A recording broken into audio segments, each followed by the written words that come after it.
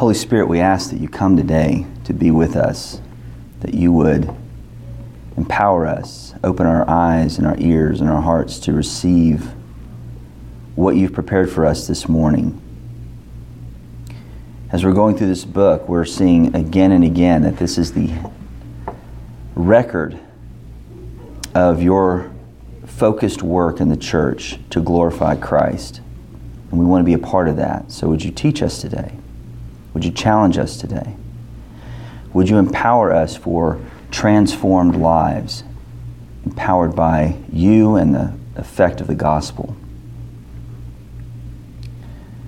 We thank you that you are working in us and among us, that we would be a good witness to the power of the resurrection of Christ in our lives.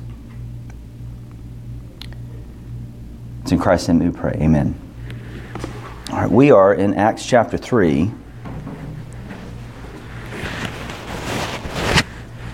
Acts chapter 3, and you remember that Jesus told them before he left that you will be my witnesses in Jerusalem. And the next few chapters that we see are exactly that. They're a completely Jewish community at this time, and the new church is committed to winning their fellow countrymen to Christ. And we see basically three scenes in this initial part of Acts. We see the home fellowships, we see the temple, and we will see the Sanhedrin. You see the home fellowships where they're renewed, the temple where they go for witness, and the Sanhedrin we'll see in chapter 4 where they're giving a defense for what they're saying. Chapter 3 sets the stage for the first bit of opposition the church endures in chapter 4. And that opposition, we'll see, will dog the church throughout the rest of Acts. And for the rest of history. So let's take a look at it. Acts chapter 3, verses 1 through 11.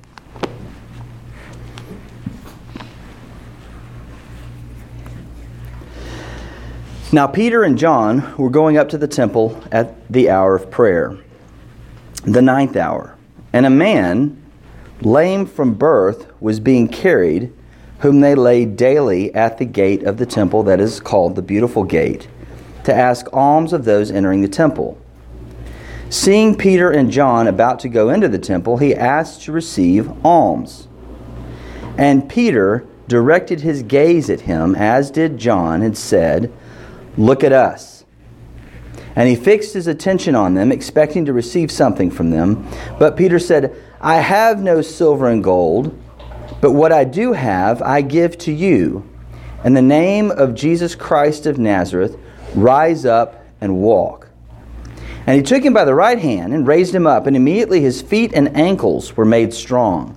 And leaping up, he stood and began to walk, and entering the temple with them, walking and leaping and praising God. And all the people saw him walking and praising God, and recognized him as the one who sat at the beautiful gate of the temple, asking for alms. And they were filled with wonder and amazement at what had happened to him. While he clung to Peter and John, all the people, utterly astounded, ran together to them in the portico called Solomon's. And we'll stop there for today. Pretty dramatic, right? You don't see that on TBN. Or if you do, question it. What does this remind you of? What does this remind you of? Does this sound familiar? What? It's what Jesus did. It's what Jesus did. Isn't that amazing? It's very similar to miracles that we saw in the Gospels, where he'd just come over to somebody, grab them by the hand, pull them up, or speak to them, or do something dramatic in public. There are a lot of miracles recounted in Acts, but none of them has a more formal resemblance to what we see in the Gospels with Christ than this one. The only other one that kind of ranks with it is the one of Paul in chapter 14, where he heals a lame man, which we'll get to when we get to chapter 14. But it indicates, again, that the witness of the Holy Spirit of the power of Christ to the Jews was also taken in the same way to the Gentiles. And we see those kinds of themes running through Acts. But what's the difference in these miracles and what we see in the Gospels? What's the big difference? These guys weren't God, first of all. These guys weren't God. They were still testifying of God's power. And they're still testifying of God's power. Just procedurally, how do the miracles of Jesus work, and how do the miracles of the apostles work? Well, the miracles of the apostles do the miracle in the name of Jesus Christ of Nazareth. They do it in the name of Jesus. Now, we've been in the Old Testament for 6 years. What's the significance about a name in the Bible that we see again and again and again? What is a name? Is a rose by any other name still as sweet? I mean, what is the significance here? It's intricately tied to personhood. It's intricately tied to personhood. And what else does that entail? Personhood involves what? Their life and what they've shown. Their life, what they've shown. How about also their authority and power? If I'm an agent and I come in the name of, Acme, company, Acme Construction Company, I have authority of that company to enter into agreements to do things as an agent for that company. These apostles are doing things in the name of Christ because they're all in. They represent Him. He's given them authority to do this thing. And in effect, well, a lot of the smart guys note, and I think it's a great observation, Jesus' healing ministry is continuing through the apostles. It's His power. It's His authority. They're merely agents of Him doing what He does. Jesus healed by His own authority. Peter, and later Paul will see, healed by the name of Jesus. Jesus' authority at work through His agents, the apostles. All right, let's set the stage. Who are the players here? Because remember, every narrative, we got players in the scene. Peter and John. Okay. Peter and John are there. Why two? Didn't they go out in pairs whenever they went to the cities? Okay. On whose authority? When did they go out in pairs when they went to the cities? Jesus told them to. Jesus told them to. Okay, so there's history there of Him saying, go out in twos. He sends out the 70. Good. What else do we know about two? Two for witnesses. 2 witnesses. You will be my witnesses in Jerusalem, Judea, Samaria, and the uttermost parts of the earth. And you need 2 witnesses to confirm a thing in Jewish law, right? So they're still doing that kind of thing. They are witnessing, and Paul talks about this. The 2 witnesses confirm the testimony under Jewish law. You see this in 2 Corinthians 13:1. Paul references this. It takes 2 witnesses to establish a thing, and he's pulling it from Numbers 35, Deuteronomy 19, if you're interested in that. And also Jesus' practice that we see in Luke 10.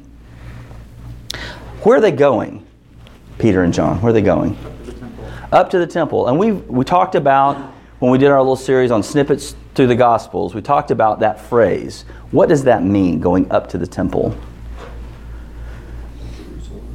Okay, it's in Jerusalem. If you're in Jerusalem, sometimes the temple is lower because it's a hilly place, but they still refer to it going up to the temple. It was an idiom meaning something. We learned about in Leviticus as well. What goes on in the temple? Sacrifices. How many? Lots, but daily how many? 2. Good. Keep counting. It's good. 2. Do you remember? Wow. In Leviticus, we talked about the daily sacrifices that they made in the morning and the evening of a lamb representing atonement for the people every day. There was a what? There was a morning sacrifice, and then there was an evening sacrifice. This is about the 9th hour, which is 3 p.m., which is kind of considered evening. This would be the second sacrifice. All right. Incidentally, those sacrifices would be the time of day where there's the largest gathering of people. So we go to home fellowships for renewal, or the intentional gathering of God's people for renewal. They go to the temple, or the tabernacle, temple, to do witness, the largest gathering. They think it through, right? They go to the largest gathering, and then you see in chapter 4 we'll go to the Sanhedrin. But right now, we have Peter and John doing the Jewish thing, going up to the temple, which is time of prayer, time of reflection, the time of sacrifice. And who else do we see? A lame man from birth.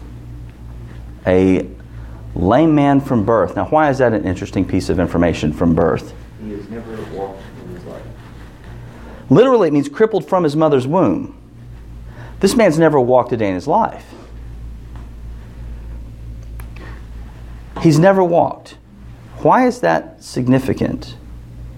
Because once he is healed, he leaps up and is walking and running. He's never done that in his life. He doesn't have the muscle for it. He doesn't know how to do it. But he does it. There's not a time period of toddler-esque physical therapy.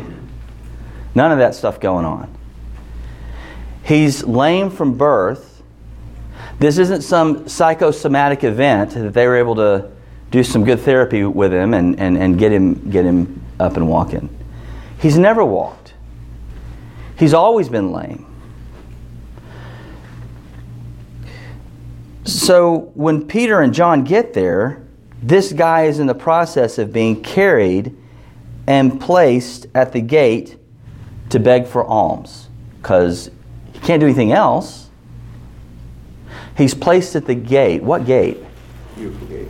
Beautiful gate. Now, a couple of theories on this. Nobody really knows. This is the only place that we found that it's referenced as beautiful gate, or the gate beautiful, depending on your translation. Josephus talks about 10 gates that enter into the temple proper area. 9 of them are overlaid with silver and gold. A 10th one, though, is all Corinthian bronze. It's all Corinthian bronze. I'm going to get it right. It's all Corinthian bronze. And it was deemed to be, according to Josephus, too beautiful to cover with silver and gold because of such great craftsmanship. It was so large that barely 20 men could move it as they opened and shut it.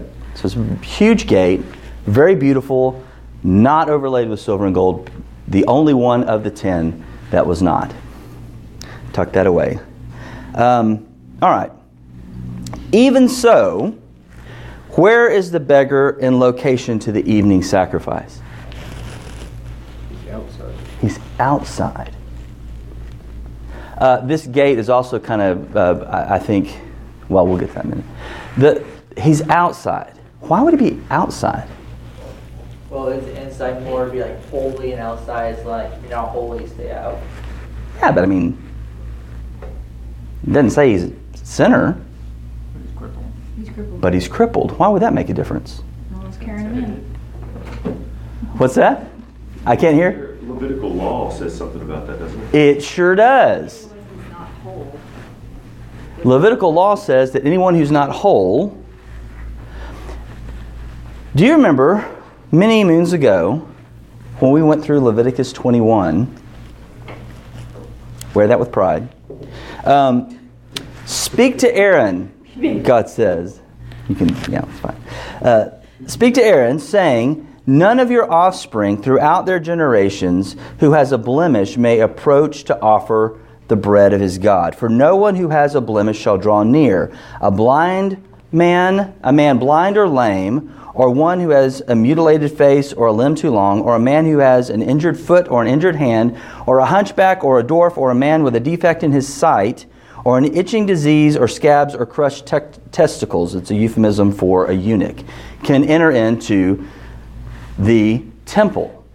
Levitical law. So this man from birth is where? Separated outside. Separated. Outside. He is unable, both physically and legally, morally, to get in to the presence of God, to worship, to receive atonement. You see? This is the setup. From birth, never accessible to the presence of God.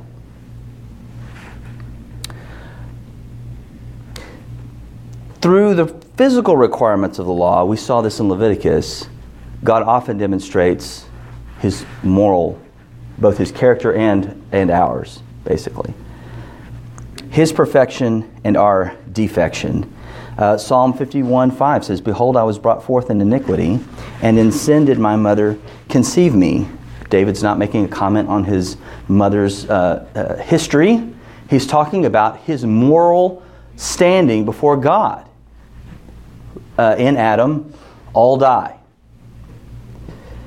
Paul would say in Romans 8:7, "For the mind that is set on the flesh is hostile to God, for it does not submit to God's law.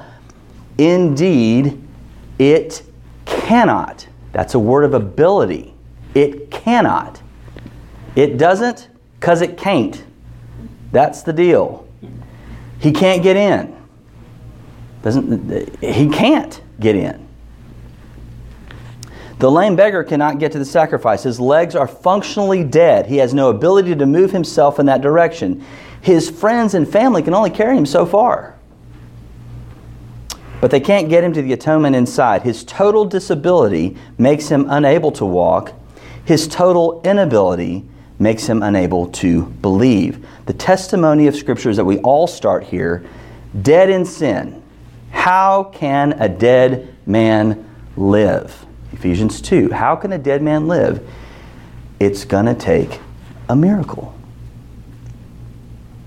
So what do we have? What have we learned about the cultural relationship between beggars and alms givers? Do you remember this? We talked about this a little bit. What's the society, what's the culture involved here? Wasn't it a pat on the back, if you will, if you gave gifts to the poor? Like Yeah. It showed you're kind of an upstanding citizen. Hi there.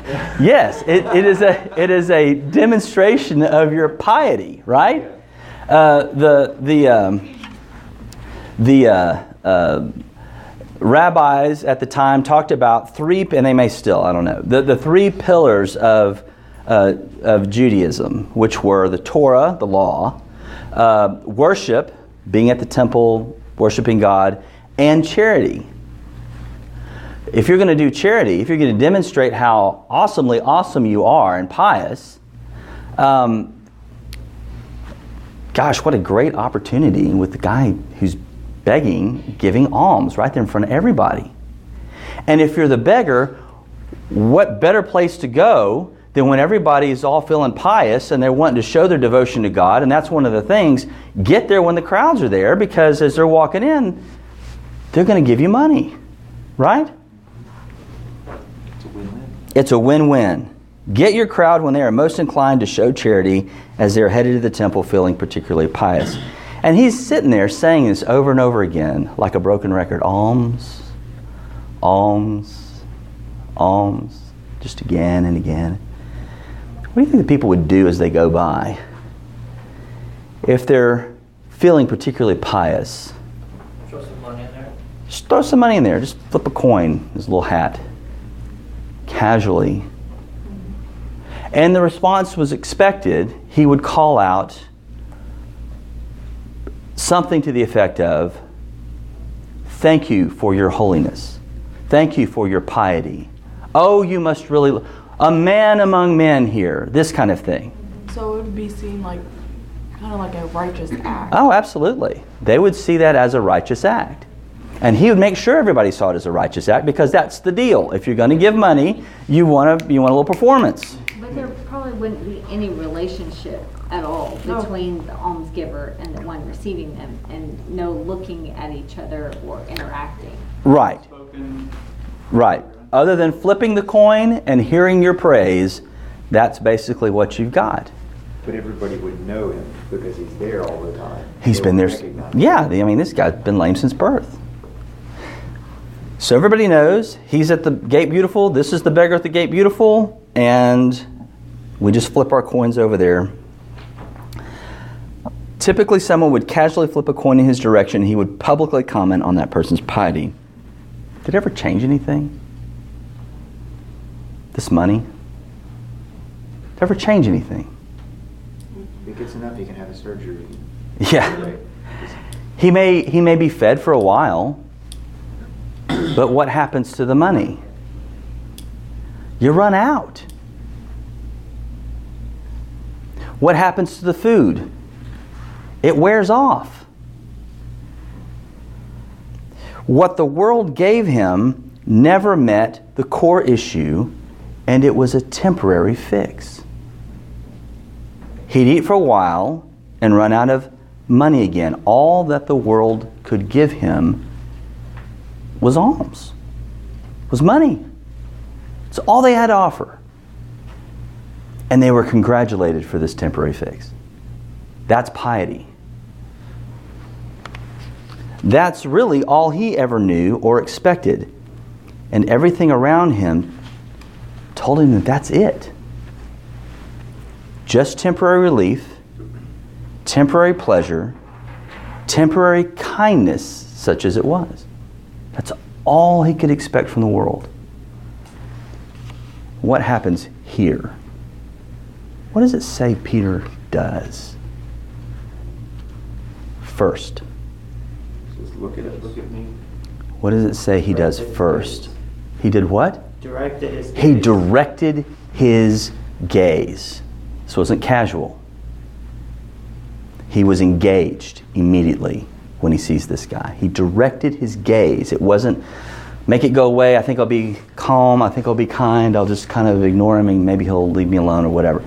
He directed his gaze at this person. The NASB says he fixed his gaze. The ASV, 1901, way back, says he fastened his eyes on him. And then, of course, the nearly inspired version says he looked straight at him. He looked outside of himself to the broken man at the gate. I mean, he's shepherding 3,000 people. There's a lot of administrative responsibility. There's a lot going on probably with his own home. There's all kinds of stuff that he needs to be thinking about, and probably what he's going to be praying to God about when he gets there. And yet, he gets out of himself and fixes his gaze on this broken man.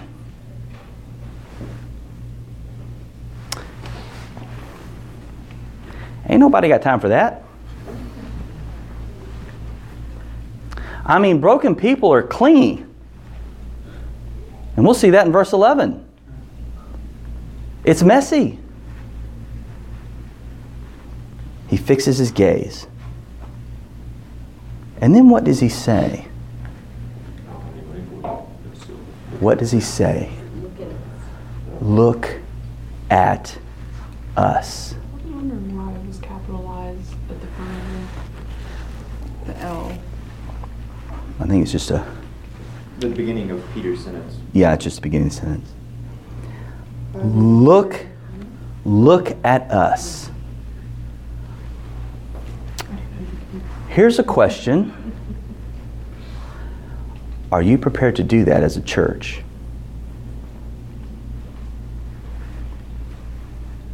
Look at us.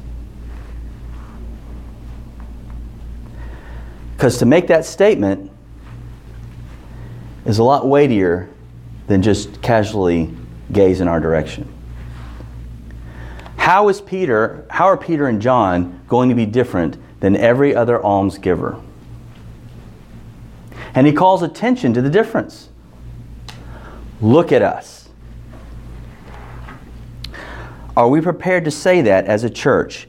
Can we say with Paul, imitate me as I imitate Christ, and back it up? Would we rather say, listen to me as I regurgitate what I've heard the celebrity pastor say, but with which I have no connection from the heart? Listen to me as I sound smart or spiritual, but don't look at me. Don't watch how I live my life. Or perhaps we prefer to say, be entertained by me as my pastor comes in on a zip line to the front stage.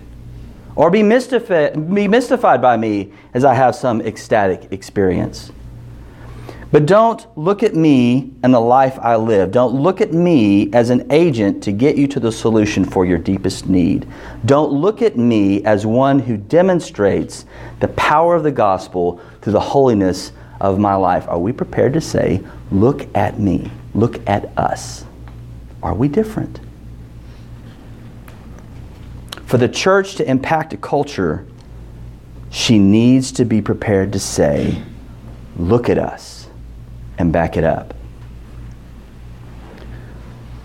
What's the beggar's response to this? What does he do? He obeys. He obeys. He looks at them. What is he expecting? Money. What does he expect? He's expecting money. He's expecting to receive something. Probably money. That's all he's ever known. That's all he's ever received. These guys made a point of calling my attention to them. It's not casual. Maybe this is going to be a big haul. Today's my day. They don't look like much, but maybe they got some money.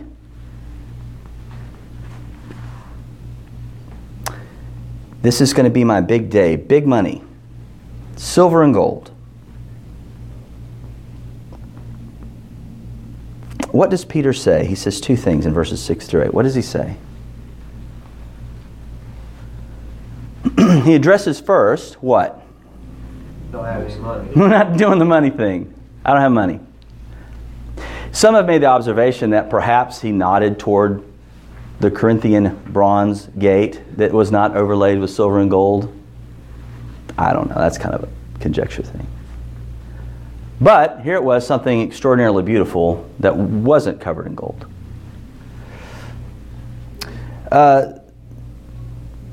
Some expect the church to bring therapy. Some expect to find a kind of mystic moralism. Some have come to have philosophical discussions. Some have come to make business contacts. Some have come for a date. Some think of the church as a nice place. What's the phrase? Where you believe moralistic, therapeutic deism.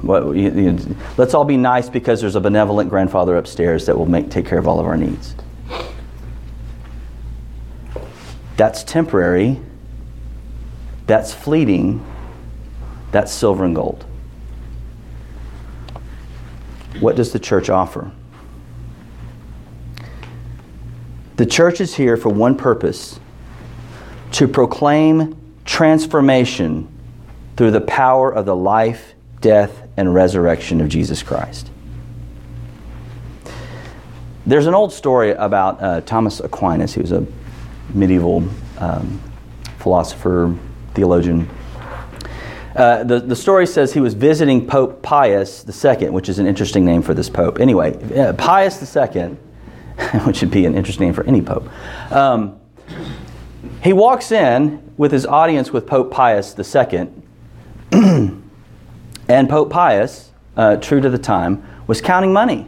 Big old bag of cash. He's counting it out. And he looks at Thomas and he says, "Thomas, the church can no longer say, 'Silver and gold I have none.'" To which Thomas replied, "True, Holy Father, but it can also it can also not say, 'Rise up and walk.'"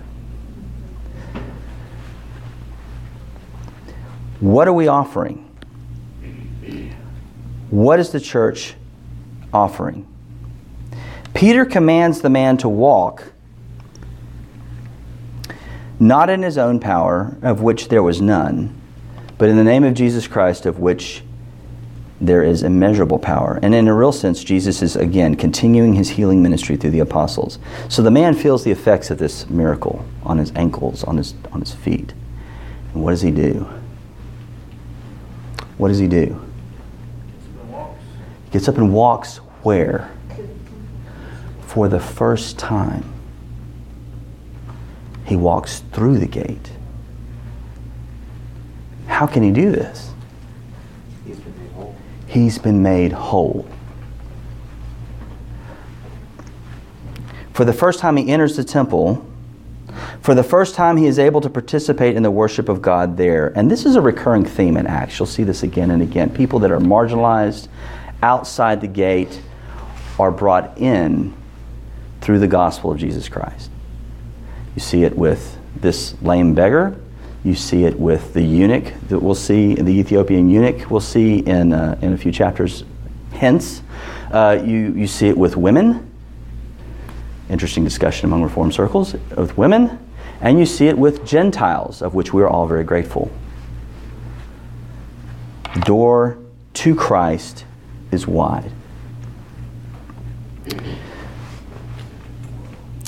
Interesting thing here. Luke uses a rare Greek word to describe the leaping. And some think that he uses this word because of another of the few times that this word is used is in the Septuagint, the Greek translation of the Old Testament. Isaiah uses this word, or the translators of Isaiah use this word in Isaiah 35:6, where it says, Then the lame man shall leap like a deer. It's a messianic picture. Same word. Luke is using the same word as what's used in Isaiah there. So some think he's drawing in that imagery of the messianic era there. Interesting thought there. All right, what's the point of this miracle? What's the point of it?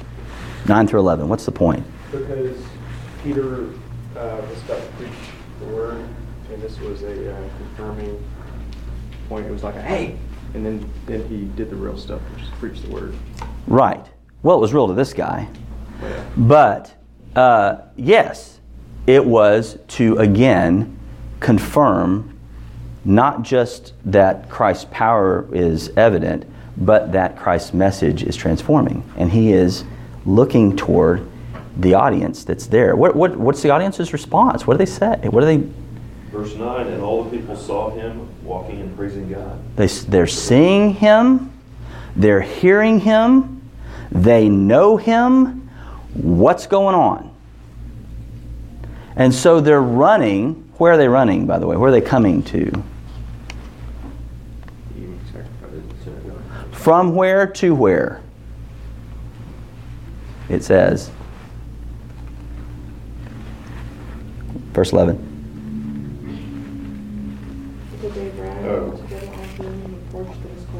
The porch that is called Solomon, or Solomon's portico is another translation would say it. This is like the east side of the temple, and it would be far from the inner sanctuary.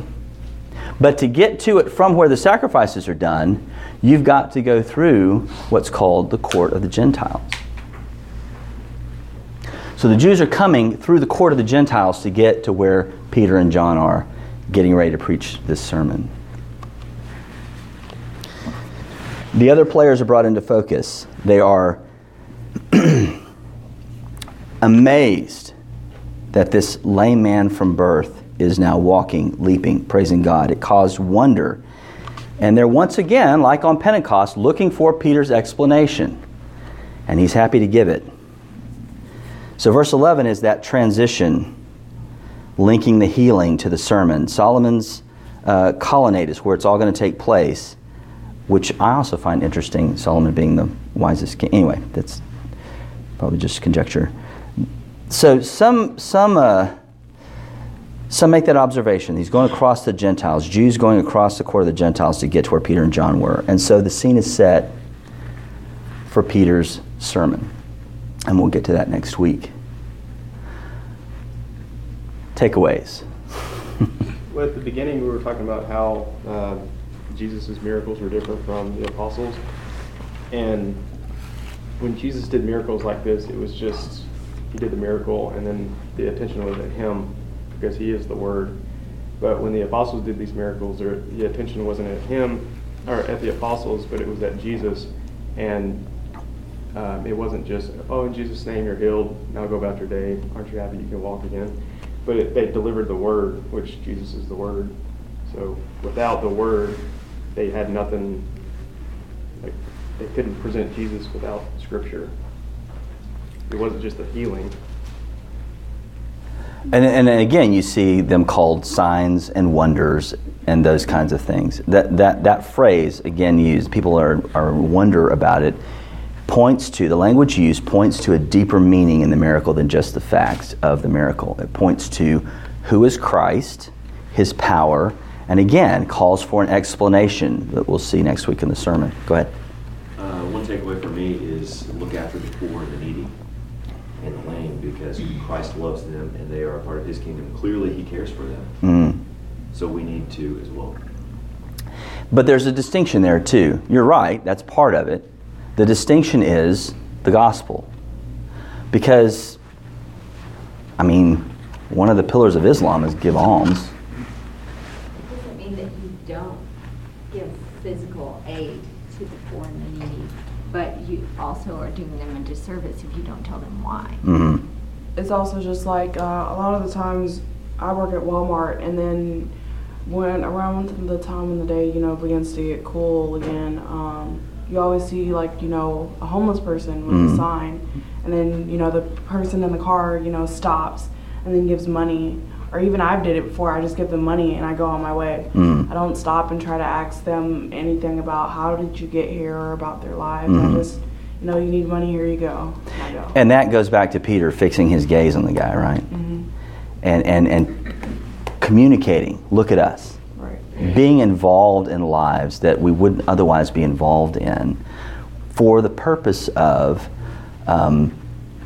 sharing restoration through the gospel. From a real practical standpoint, actually our class is signed up once a month. It's not necessarily homeless people, but for the food pantry.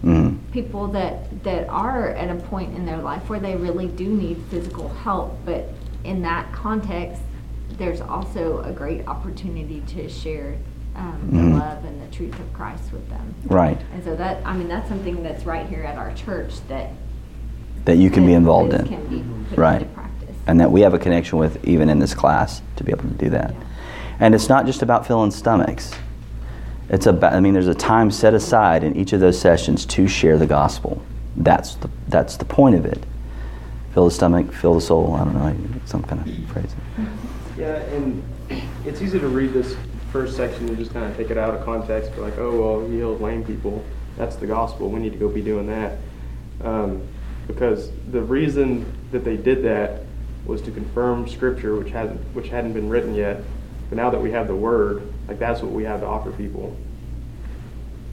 Right, and demonstrate that through lives that are transformed by the Word.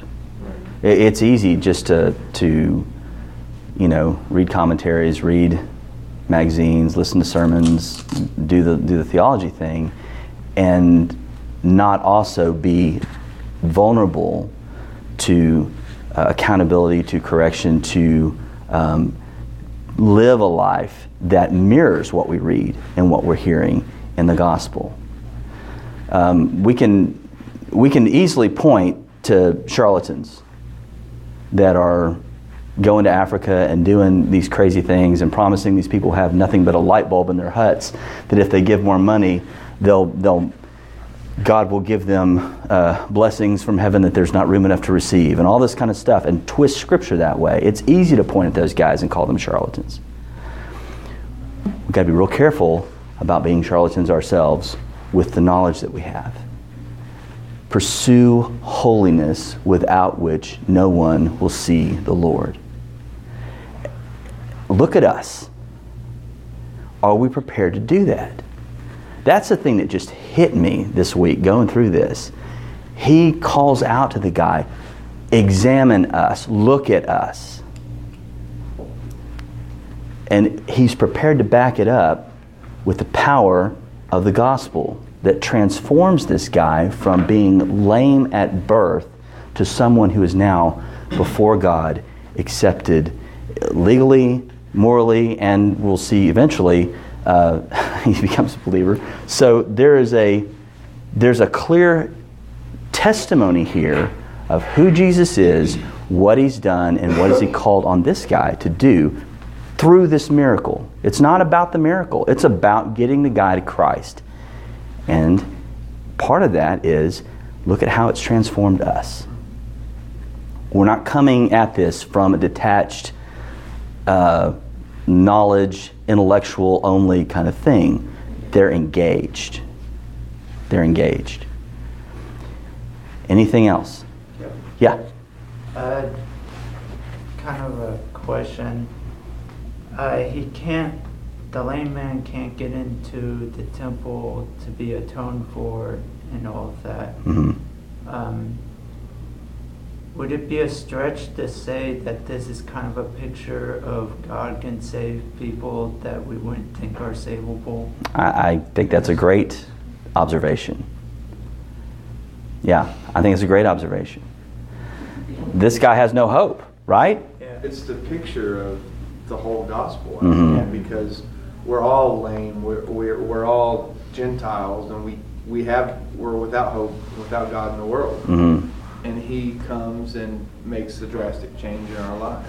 So you have Ephesians 2, we're all dead in trespasses and sins, living our lives from that standpoint, dead in Adam. And then God makes us alive together with Christ through grace. Rich in mercy. And he's rich in mercy. And here you see that mercy displayed through the apostles to their fellow men.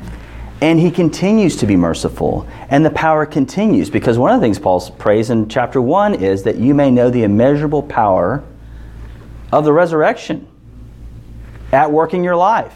I'm paraphrasing. But that's what he's one of the prayers. It doesn't stop here for this guy. It doesn't stop by getting him into the temple. It continues through the transformation, continues through the application, the understanding, the love of Christ, the fellowship with the saints, the hearing of the word, the praying, dependence on God, those means of grace we talked about last time. It continues. It doesn't just stop with, great, I'm through the gate. Oh, go ahead. Oh, yeah. He did have his hand up. I was gonna make another application, another reference is Christ said this was going to happen. He said that they would perform miracles in his name. And that just proves that he is trustworthy and that he's faithful. So we need to trust him and have faith in him. Sure. Good. Okay, I'm sorry. Go ahead. One thing that I've come to notice, like reading the Bible is like a bit hard for me. And it's I watched like, who's seen God's Not Dead 2? Have y'all seen it? Okay, well, on there it showed, what is his name? Jay Wallace? Jay Warner Wallace? I can't remember.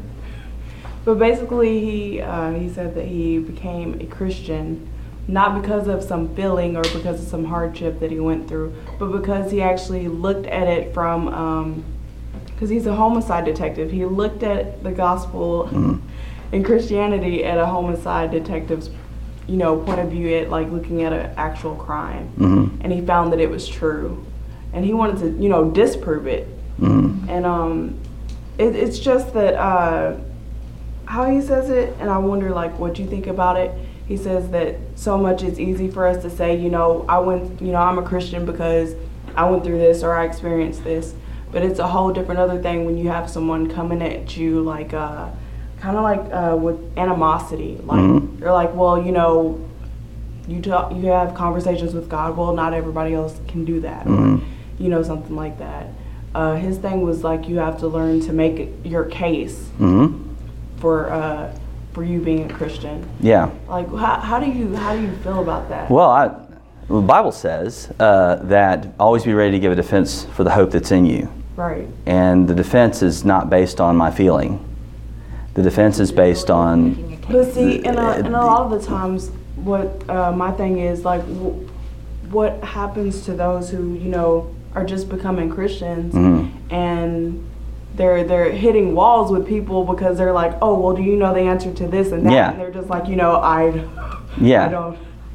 And here's let me give you a gold nugget that I learned late in life after many regretful tears. It's not up to us to convert people.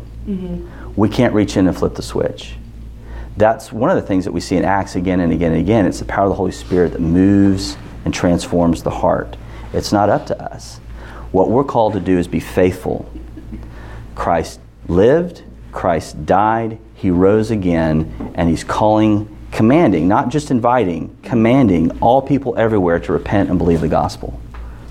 I think it's Now, and as you go, as you grow, you learn how to do that in a way that challenges people who are hostile, right? By not being hostile yourself, obviously. Right. But there, and we could talk about this later if you want to. But there's some great books out there on engaging people, not in, pounding your fist, but in asking very simple questions, and make them make a defense for whatever hope that's in them. Right. And let's see how big that hope is. Because if everything is, most of the hostile people that I've run into, at least in our culture, are people that deny that God exists at all. And so make them give an account for how time, matter, and chance gives them hope. How I've been seeing lately is just how the world's been going is evil. Like all these different things happening, people dying, and just like a lot of hatred and anger. That's all I see like lately, and that's like the center of a lot of a lot of people's arguments I see. And it's like we're praying, but yet nothing's changing. The same things keep happening, and now it's becoming worse. If an atheist asks me about God and evil, I will often say to them, "What do you mean evil?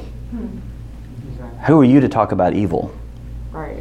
On what basis do you judge evil? Time, matter, motion, and chance. The universe doesn't care." Right.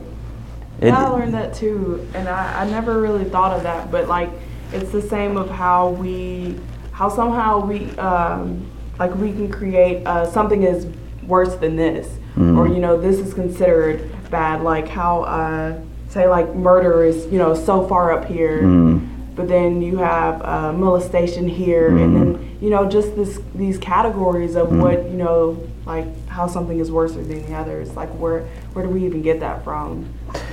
Well, I mean, that we can talk about criminal law and culture and all that another time. But yeah. But how do they make that determination? What are they grounded in? Right. Is even more than.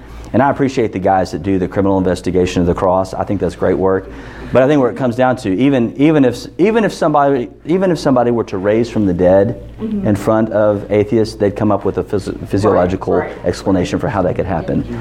Which is what they did with Lazarus, and then they sought to kill Jesus and Lazarus because Lazarus. I mean, so evidences are there, that's great, but it comes down to the mind of the flesh will not obey the law of God. Indeed, it cannot. We come from a standpoint of, no matter how much evidence there is, we're going to reject the authority of God over our lives. Just like the lame man would. But for the grace of God, but for His transforming power of a renewed heart, that's going to happen. And so we're called we can't transform the heart. I can't do it. But we're called to be faithful to the witness in hopes that God does what only He can do. So if we're dealing with difficult family members, if we're dealing with difficult people at school, if we're dealing with employees or whatever, or, fellow co-workers, whatever, we just be faithful. Look at us, see the lives we're living, and be faithful about that. And then be faithful in, He lived, He died, He rose, He commands everyone to repent and believe the gospel. He is sitting on a throne, He will come to judge, but this is the time for mercy. Flee to the cross. That's our message. That's really it. It doesn't get any more fancy than that. There are a lot of things in that. There are a lot of implications of that we draw from. But it really comes down to Christ lived, died, rose, and He's sitting on a throne. He's coming back. Are you ready? I mean, that's it. So, anyway, any other comments? Good. It is now 10:05, and I am already in violation of the mandate. So I'm going to pray, and we will move on.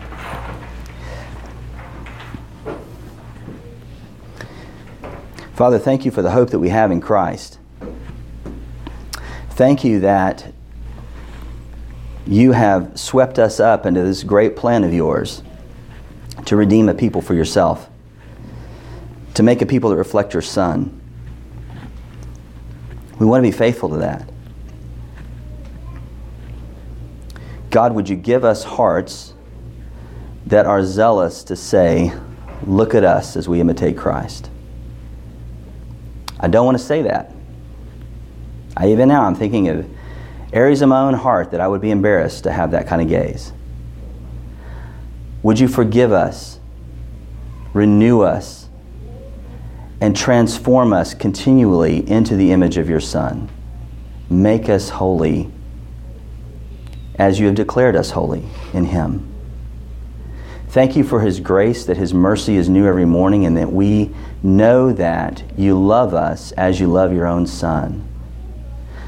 And in loving us, would you make us look like Him, so that we can be faithful witnesses to the transforming power of the gospel.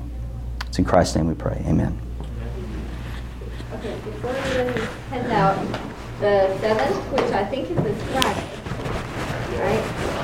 At the Roberts, they're hosting a get-together, and part of the get-together will be packing boxes for the Samaritans for the Operation Christmas Child, which is